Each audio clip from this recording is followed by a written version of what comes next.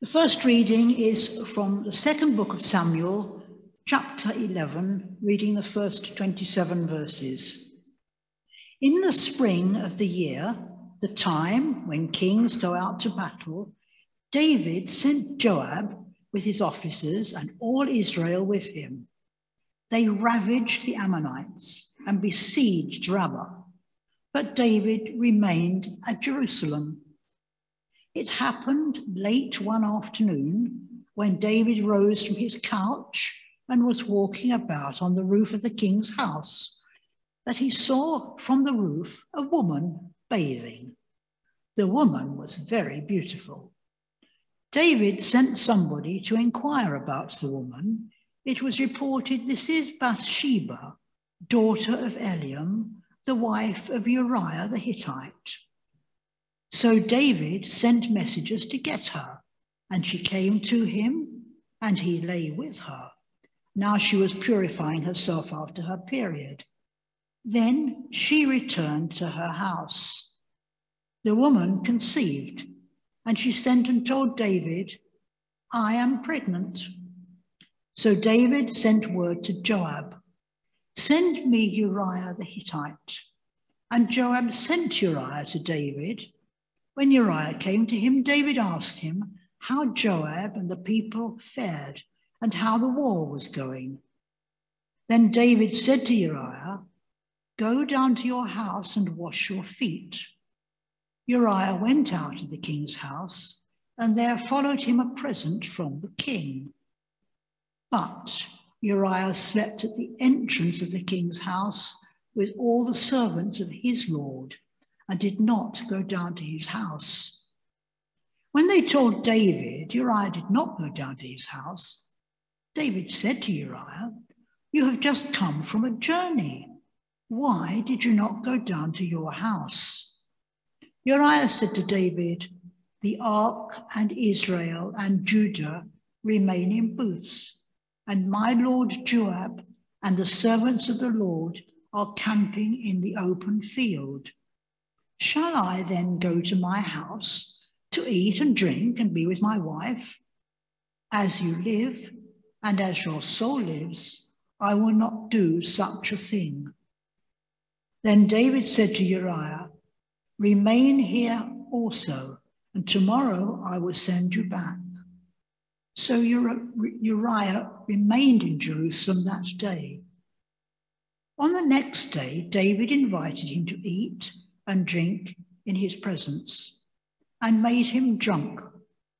And in the evening he went out to lie on his couch with the servants of his lord, but he did not go down to his house. In the morning, David wrote a letter to Joab and sent it by the hand of Uriah. In the letter he wrote, "Set Uriah in the forefront of the highest fighting, and then draw back from him so that he may be struck down and die." As Joab was besieging the city, he assigned Uriah to the place where he knew there were valiant warriors. The men of the city came out and fought with Joab, and some of the servants of David among the people fell. Uriah the Hittite was killed as well.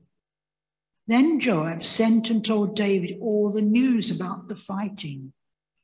He instructed his messenger, "When you had finished telling the king all the news about the fighting, then if the king's anger rises, and if he says to you, 'Why did you go so near the city to fight?'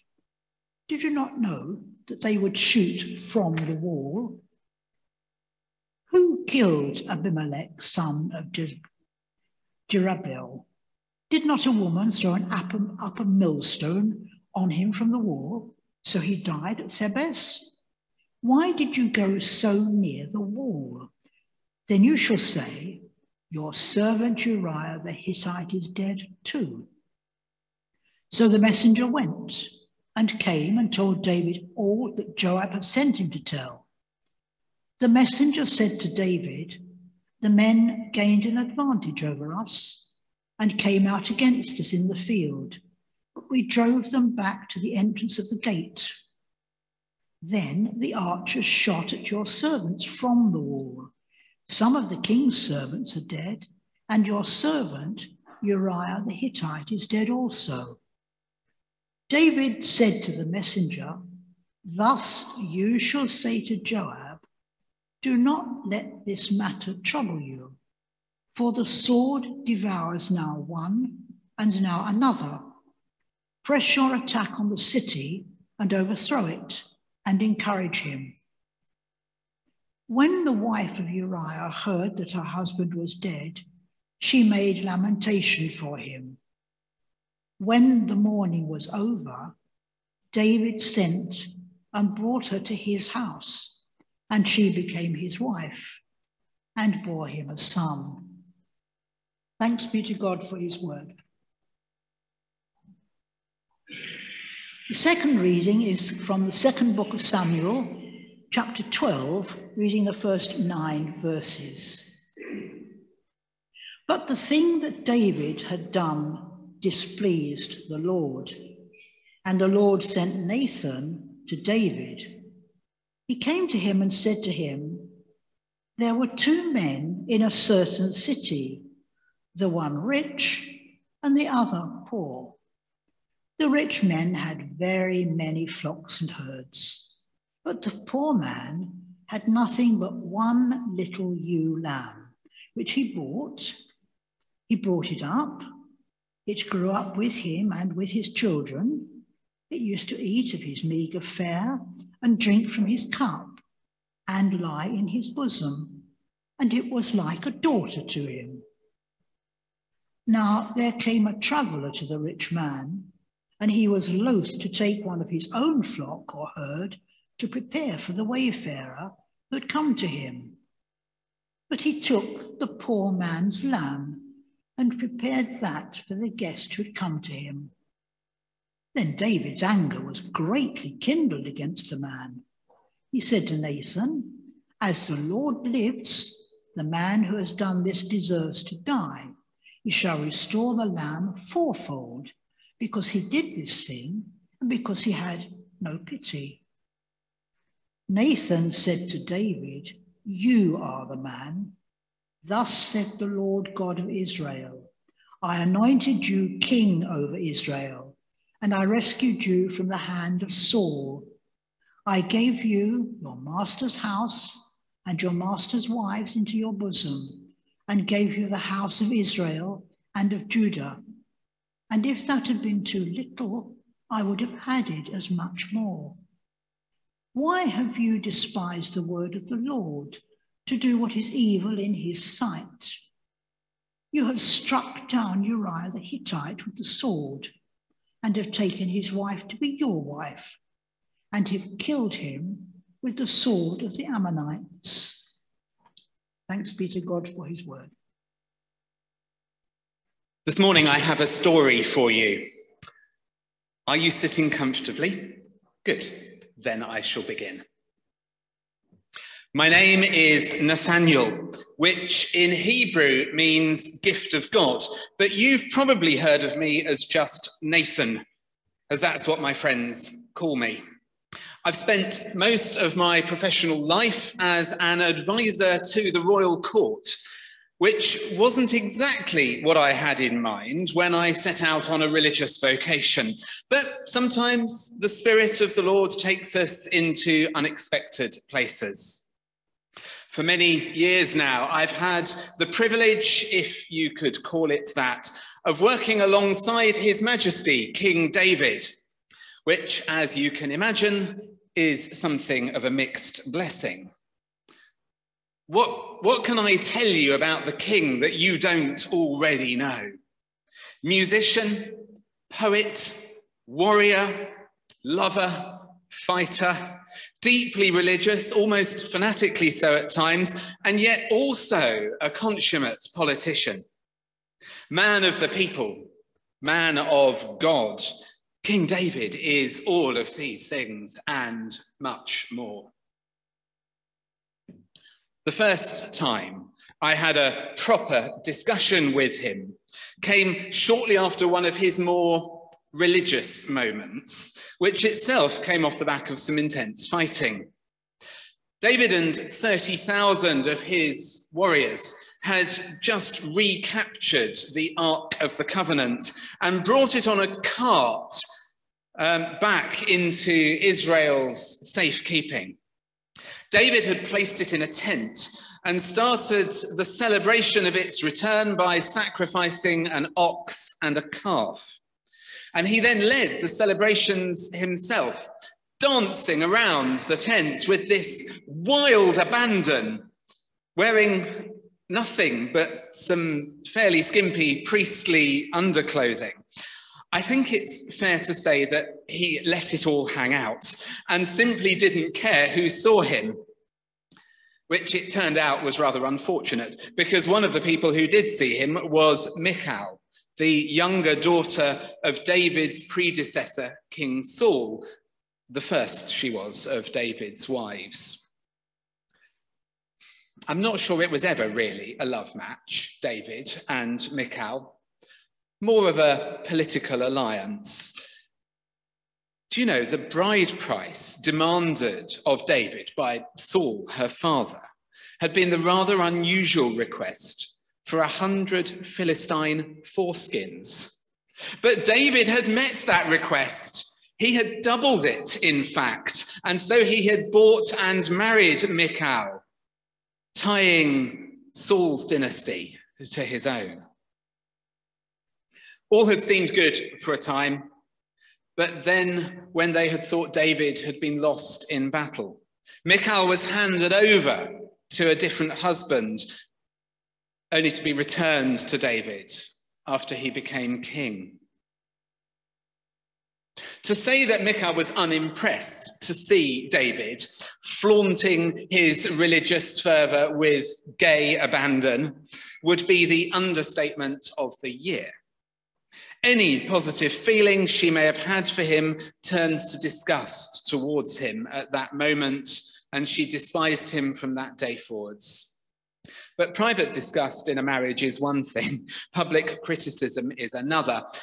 When she tore strips off him publicly as he returns to the palace after his dancing escapades, the king pronounced a curse on her in the name of the Lord, declaring that she would never bear a child.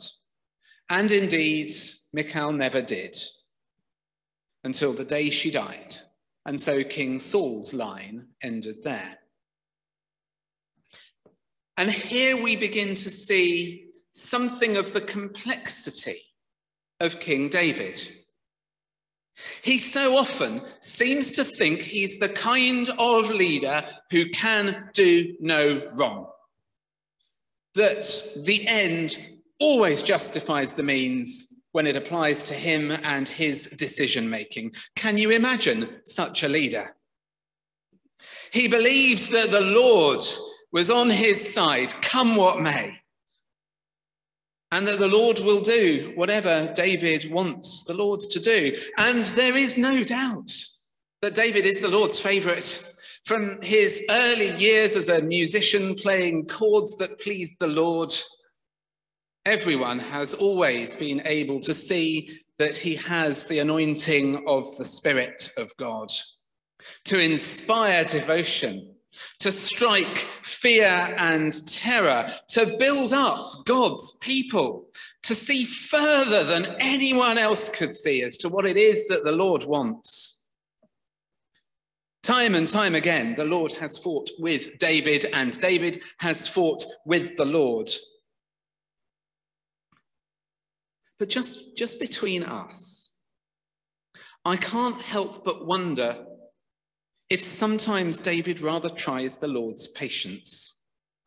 I mean, this business of cursing Michal, surely a leader has to learn to take criticism from those close to him. What if one day the king's actions and the Lord's will do not align? Who will ever have the courage to speak to him if even those in the king's own family are cursed for daring to speak out? Well, all of this was in the background to my first proper meeting with David. The Ark of the Covenant was in its tent, and David went back to his cedar wood palace. And the religious fervour came on him once again, and he started to feel guilt about the contrast between his own comfortable home and the mere tent where the Lord was living. Clearly, David was contemplating building a new temple, a permanent house for the Lord in Jerusalem, his new capital city. My initial reaction was to encourage his idea. After all, surely the role of a prophet is to strengthen the place of the Lord in the land, and a new temple would draw worshippers from far and wide. But then that night I had a dream, and I know what you're thinking. We've all had dreams, and they're not the most reliable way of taking decisions. But then again, have you ever had one of those dreams where you wake up with an unshakable conviction that something has settled within you whilst you slept? Well, it was like I heard the Lord speaking, and the thing is, what I heard was that God does not want a temple, at least not yet.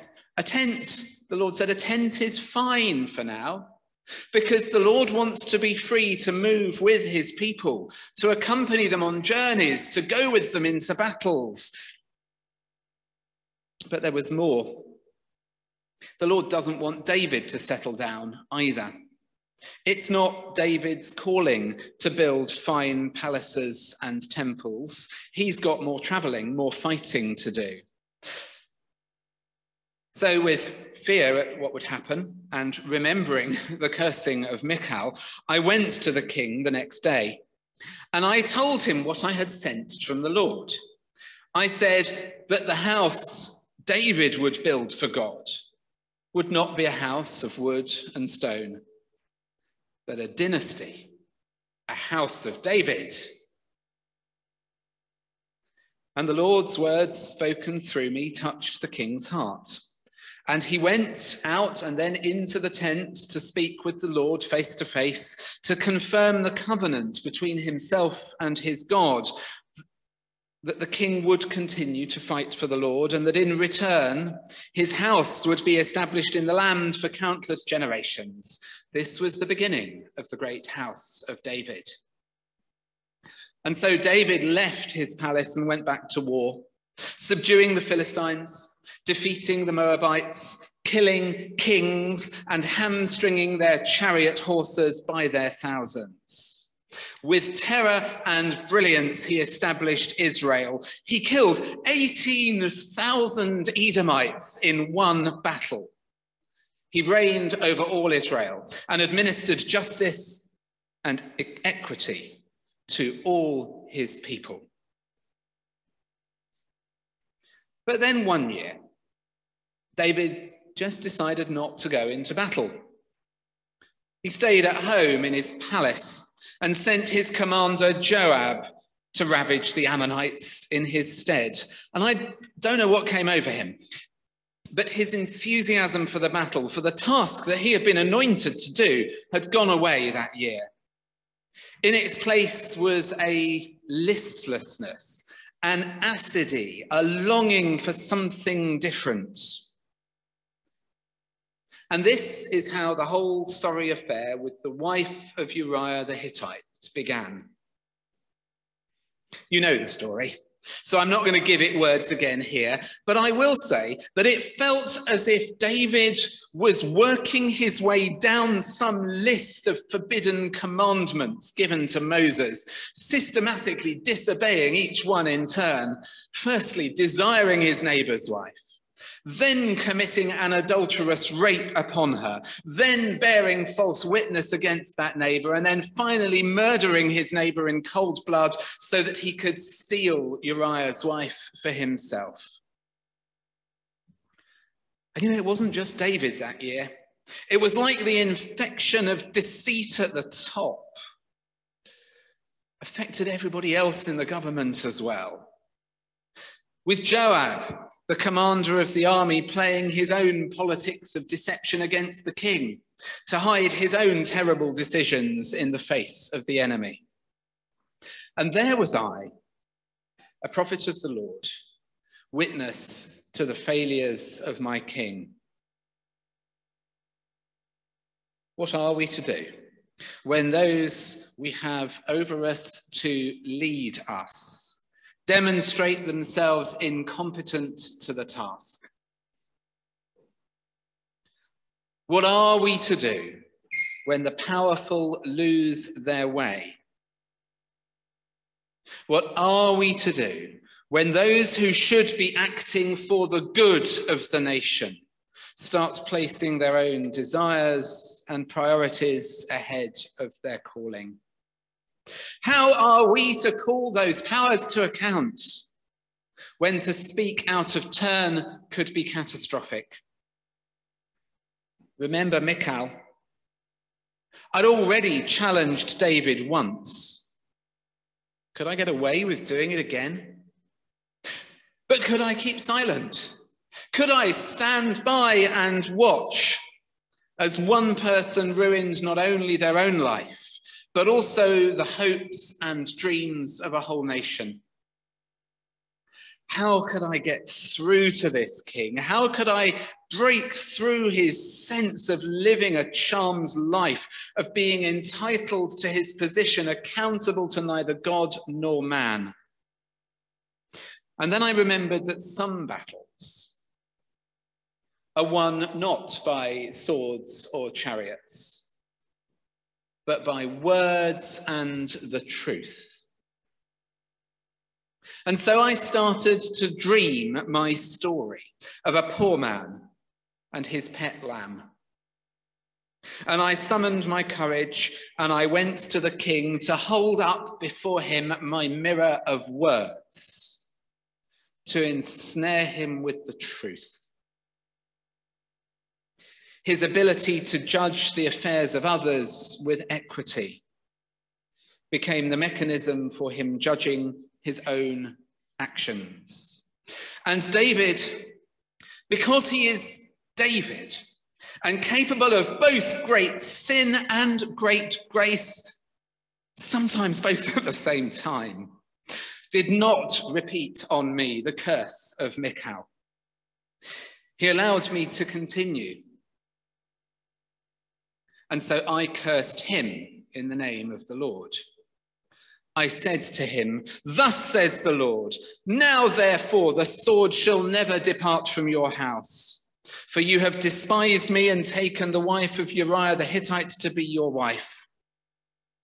I went on, "Thus says the Lord, I will raise up trouble against you from within your own house, and I will take your wives from before your eyes and give them to your neighbor, and he shall lie with your wives in the sight of this very sun, for you did it secretly, but I will do this thing before Israel, before the sun. Thus says the Lord."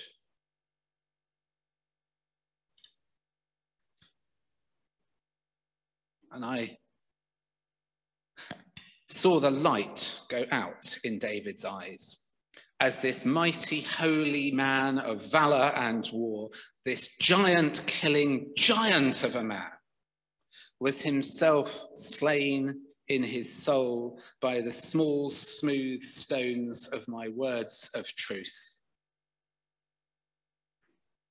He confessed his sin to me as if I was a priest, not a prophet. And I thought this was the end of the matter. But then the Spirit of the Lord came upon me again, and I said to the king, "Thus says the Lord, now the Lord has put away your sin. You shall not die. Nevertheless, because by this deed you have utterly scorned the Lord, the child that is born to you shall die." There has to be some balance, you see. Even for a king like David, there are no cost-free transgressions. Sin always extracts its terrible cost on humans' lives. Did God kill David's child? I don't know. I hope not. But David's child died, never even named. And the king now has to live with that guilt and pain for the rest of his life. Did you know he nearly starved himself to death as that child lay dying? But then once it was gone, he went to the temple to worship. Oh, they had more children, David and Bathsheba. They even named one of them after me. But that lost little one, another life added to the tally of David's harvest of humans. That lost little one remained in my soul. As the weak and the children and the women continue to suffer for the sins committed by powerful men. How is it that David commits the sins, and yet the victims of his abuse, his child, other children, innocent women, these are those who bear the punishment for his wrongdoing? Is this the way the Lord works? I would love to say no, but somehow I feel like I'm trapped inside a story that says yes. It feels as if I'm trapped in a world where another hand has written these rules of reward and punishment, and I can't escape because it's a story that keeps repeating itself down the generations, as if the great King David's family is itself now destined for destruction and defeat because of his great failures and destructive actions. I mean, do you know that his daughter Tamar was raped by her brother Amnon? Another story of another woman destined to carry the shame for the sins of her father and her brother. Why do I live in a world where women and children are punished for the sins of the kings and the princes, their fathers and their brothers? If only there was some way that this story could be rewritten, with the Lord not as the divine equivalent to David, warring and fighting and punishing and rewarding. What if we could find a way to tell this story where the Lord suffers with the suffering, where the Lord dies alongside the innocent child taken before their time, where the Lord weeps with those who find life unbearable? What if this story could become part of a bigger story, enfolding the king's life with all its failures and glories into a wider narrative? What if the house of David were not destined to destruction, but to the building of a new and better house for the Lord? What if God is still faithful to the covenants of Noah, Moses, Abraham, and David? What if there were no need to keep offering the lamb of sacrifice on the altar of forgiveness? I wonder if I'm dreaming again. Or maybe I'm catching a glimpse of a vision of a different future. My story to the king exposed his sin, and I wonder if other stories can do similar. As the world as we know it becomes the world as we long for it to be. Well, I offer my story to you this morning, and I hope my words open for you a path to a future of hope where the Lord is part of your story too.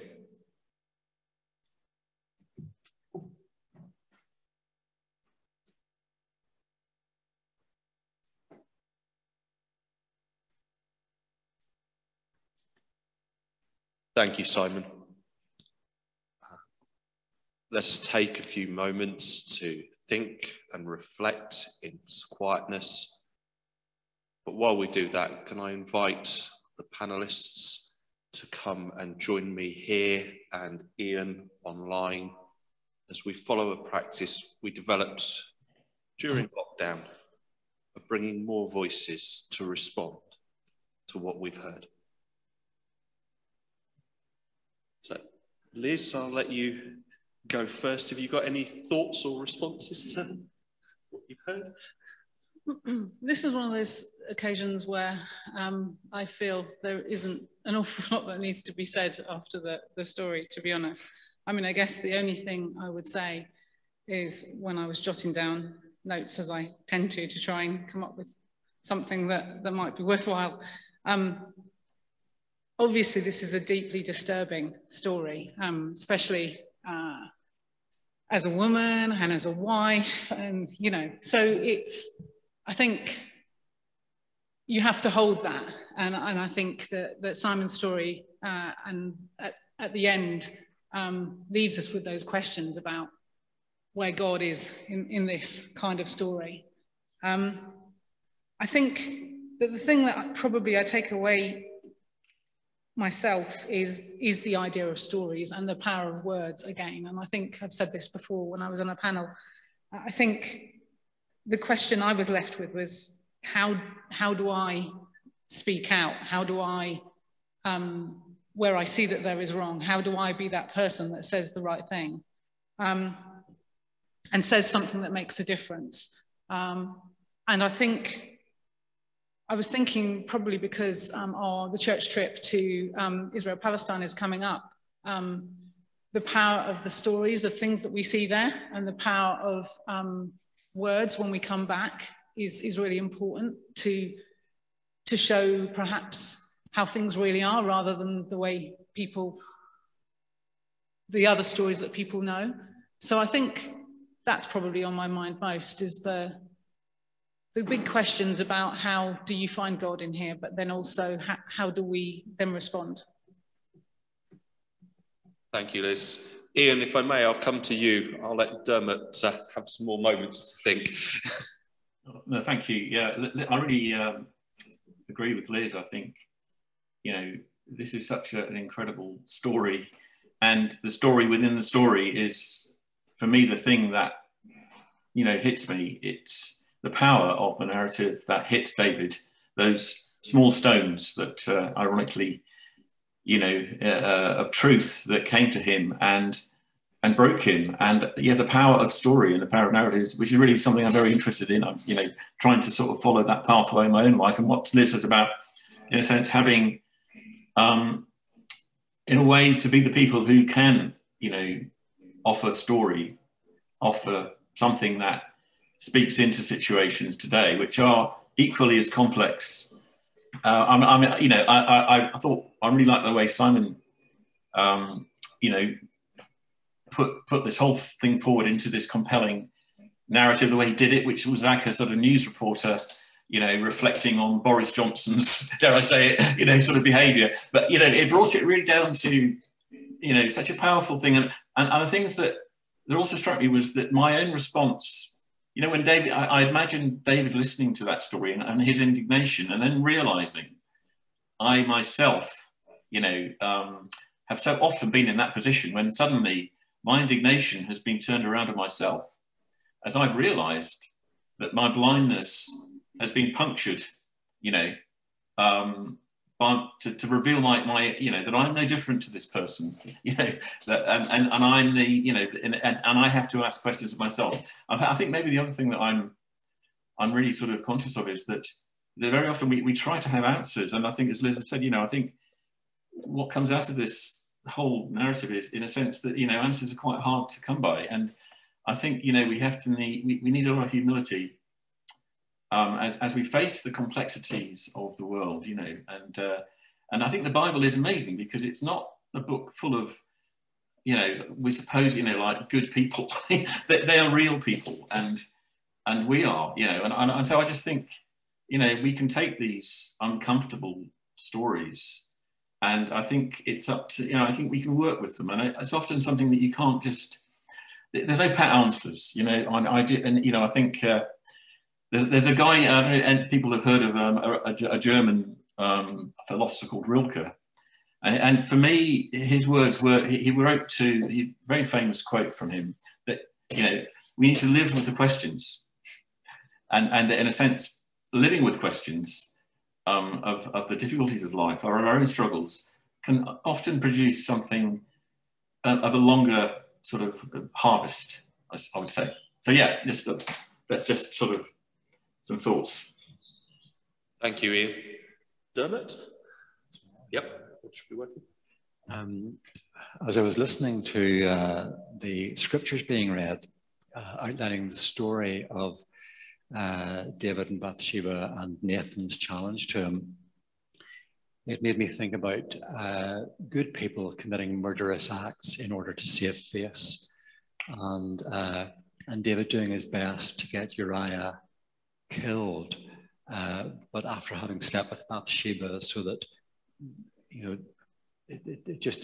these murderous acts coming out of a good person. And it made me think too of the New Testament tells us after the raising of Lazarus that people began to believe in Jesus because of Lazarus' story. He was just telling them what happened to him. And one of the most frightening verses in scripture that I think is that the chief priests plotted to kill him. And again, it's this idea of religious people with their murderous acts in order to save face or to save status. And in thinking of Nathan's dealing with David in this situation, I was smiling in that Nathan is thought of as a prophet in scripture, but actually I think he functions as a therapist, in that he holds up the truth and enables his client, in this case David, to perhaps get a more honest appraisal of the truth and see his own role in creating the narrative that he has created. And that can be a liberating and freeing thing. And one of the things that encourages me about this complex and uncomfortable story, not least about the God character as well within it,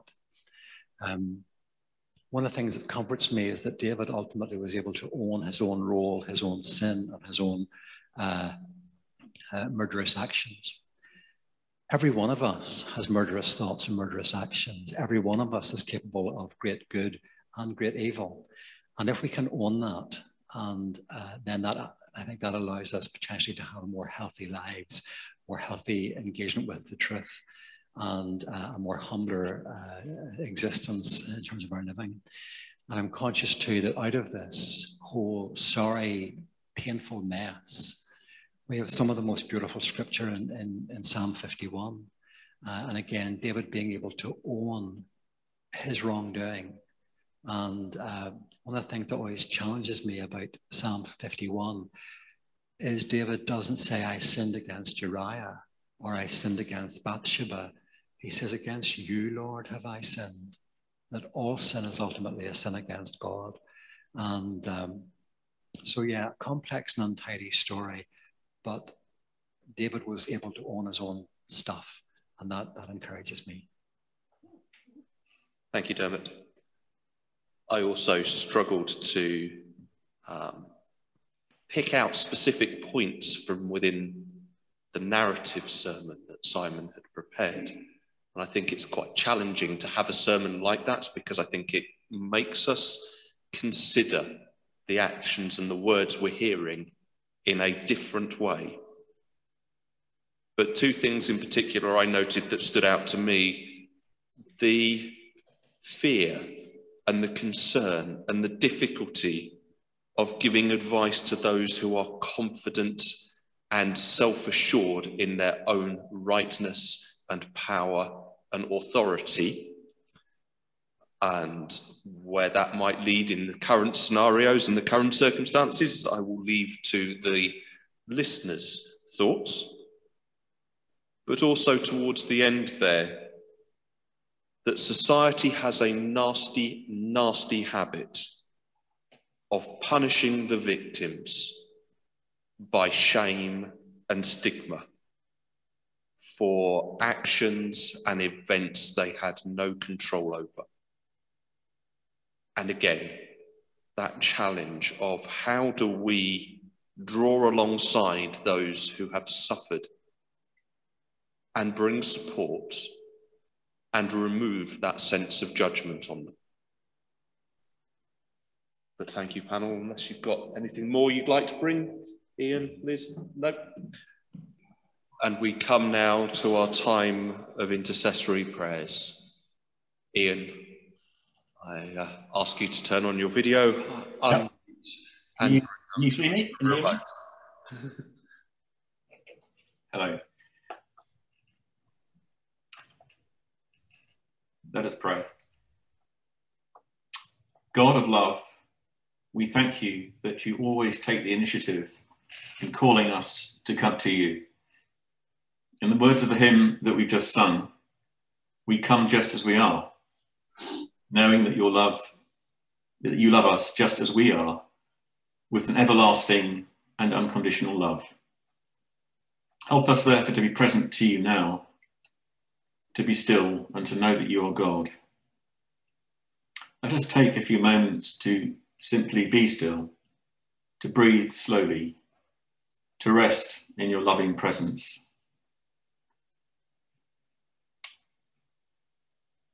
As we sit in stillness, we can reflect on the mysteries of your love for us revealed in Psalm 139.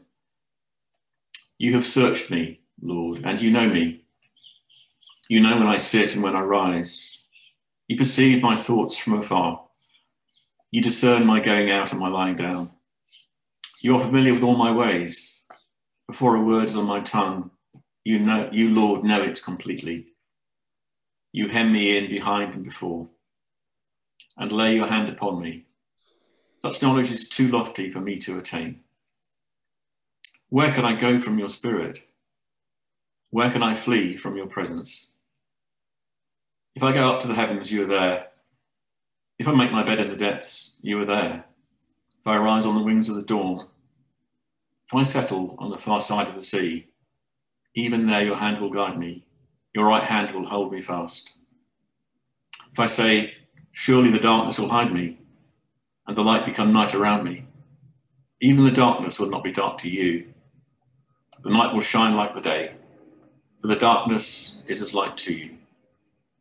For you created my inmost being. You knit me together in my mother's womb.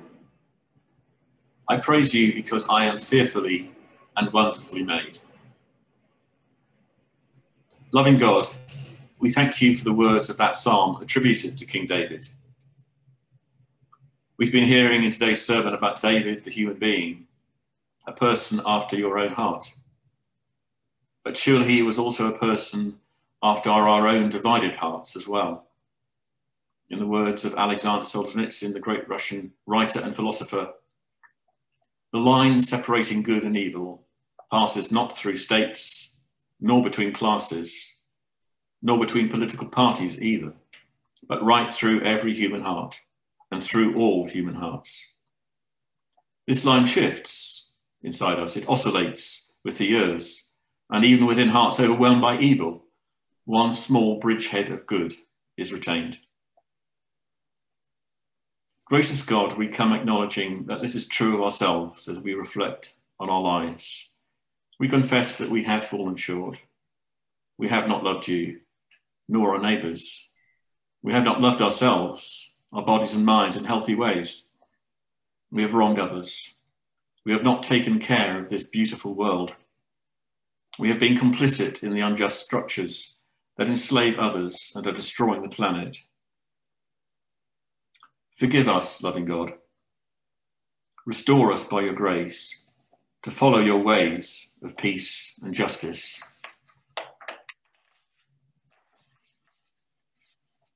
We thank you, faithful God, that as we heard in the sermon, you offer us a path to future hope, where you are part of each of our stories. You offer a different way of telling the human story, where you suffer with the suffering. Healing God, we thank you that Solzhenitsyn was able to write those words as someone who, despite enduring terrible suffering as a dissident in Soviet gulags, nevertheless experienced your presence there and was able to write those compassionate words. Forgiving God, may we be able to have compassion on ourselves and on others as we live in these troubled times. Help us to forgive those who have wronged us and free us from the anger and bitterness that we often hold on to. Listening, God, we cry out to you for our world in this time of multiple crises. war, famine, floods, droughts, pandemics, social breakdown, poverty, inequality and injustice, persecution and oppression. Over all of these hang the spectres of nuclear conflict and climate catastrophe. God of hope, help each of us to be peacemakers in our relationships and communities as we live as disciples of the Prince of Peace. Help us to seek first your kingdom of peace and justice and fill us with joy in your Holy Spirit.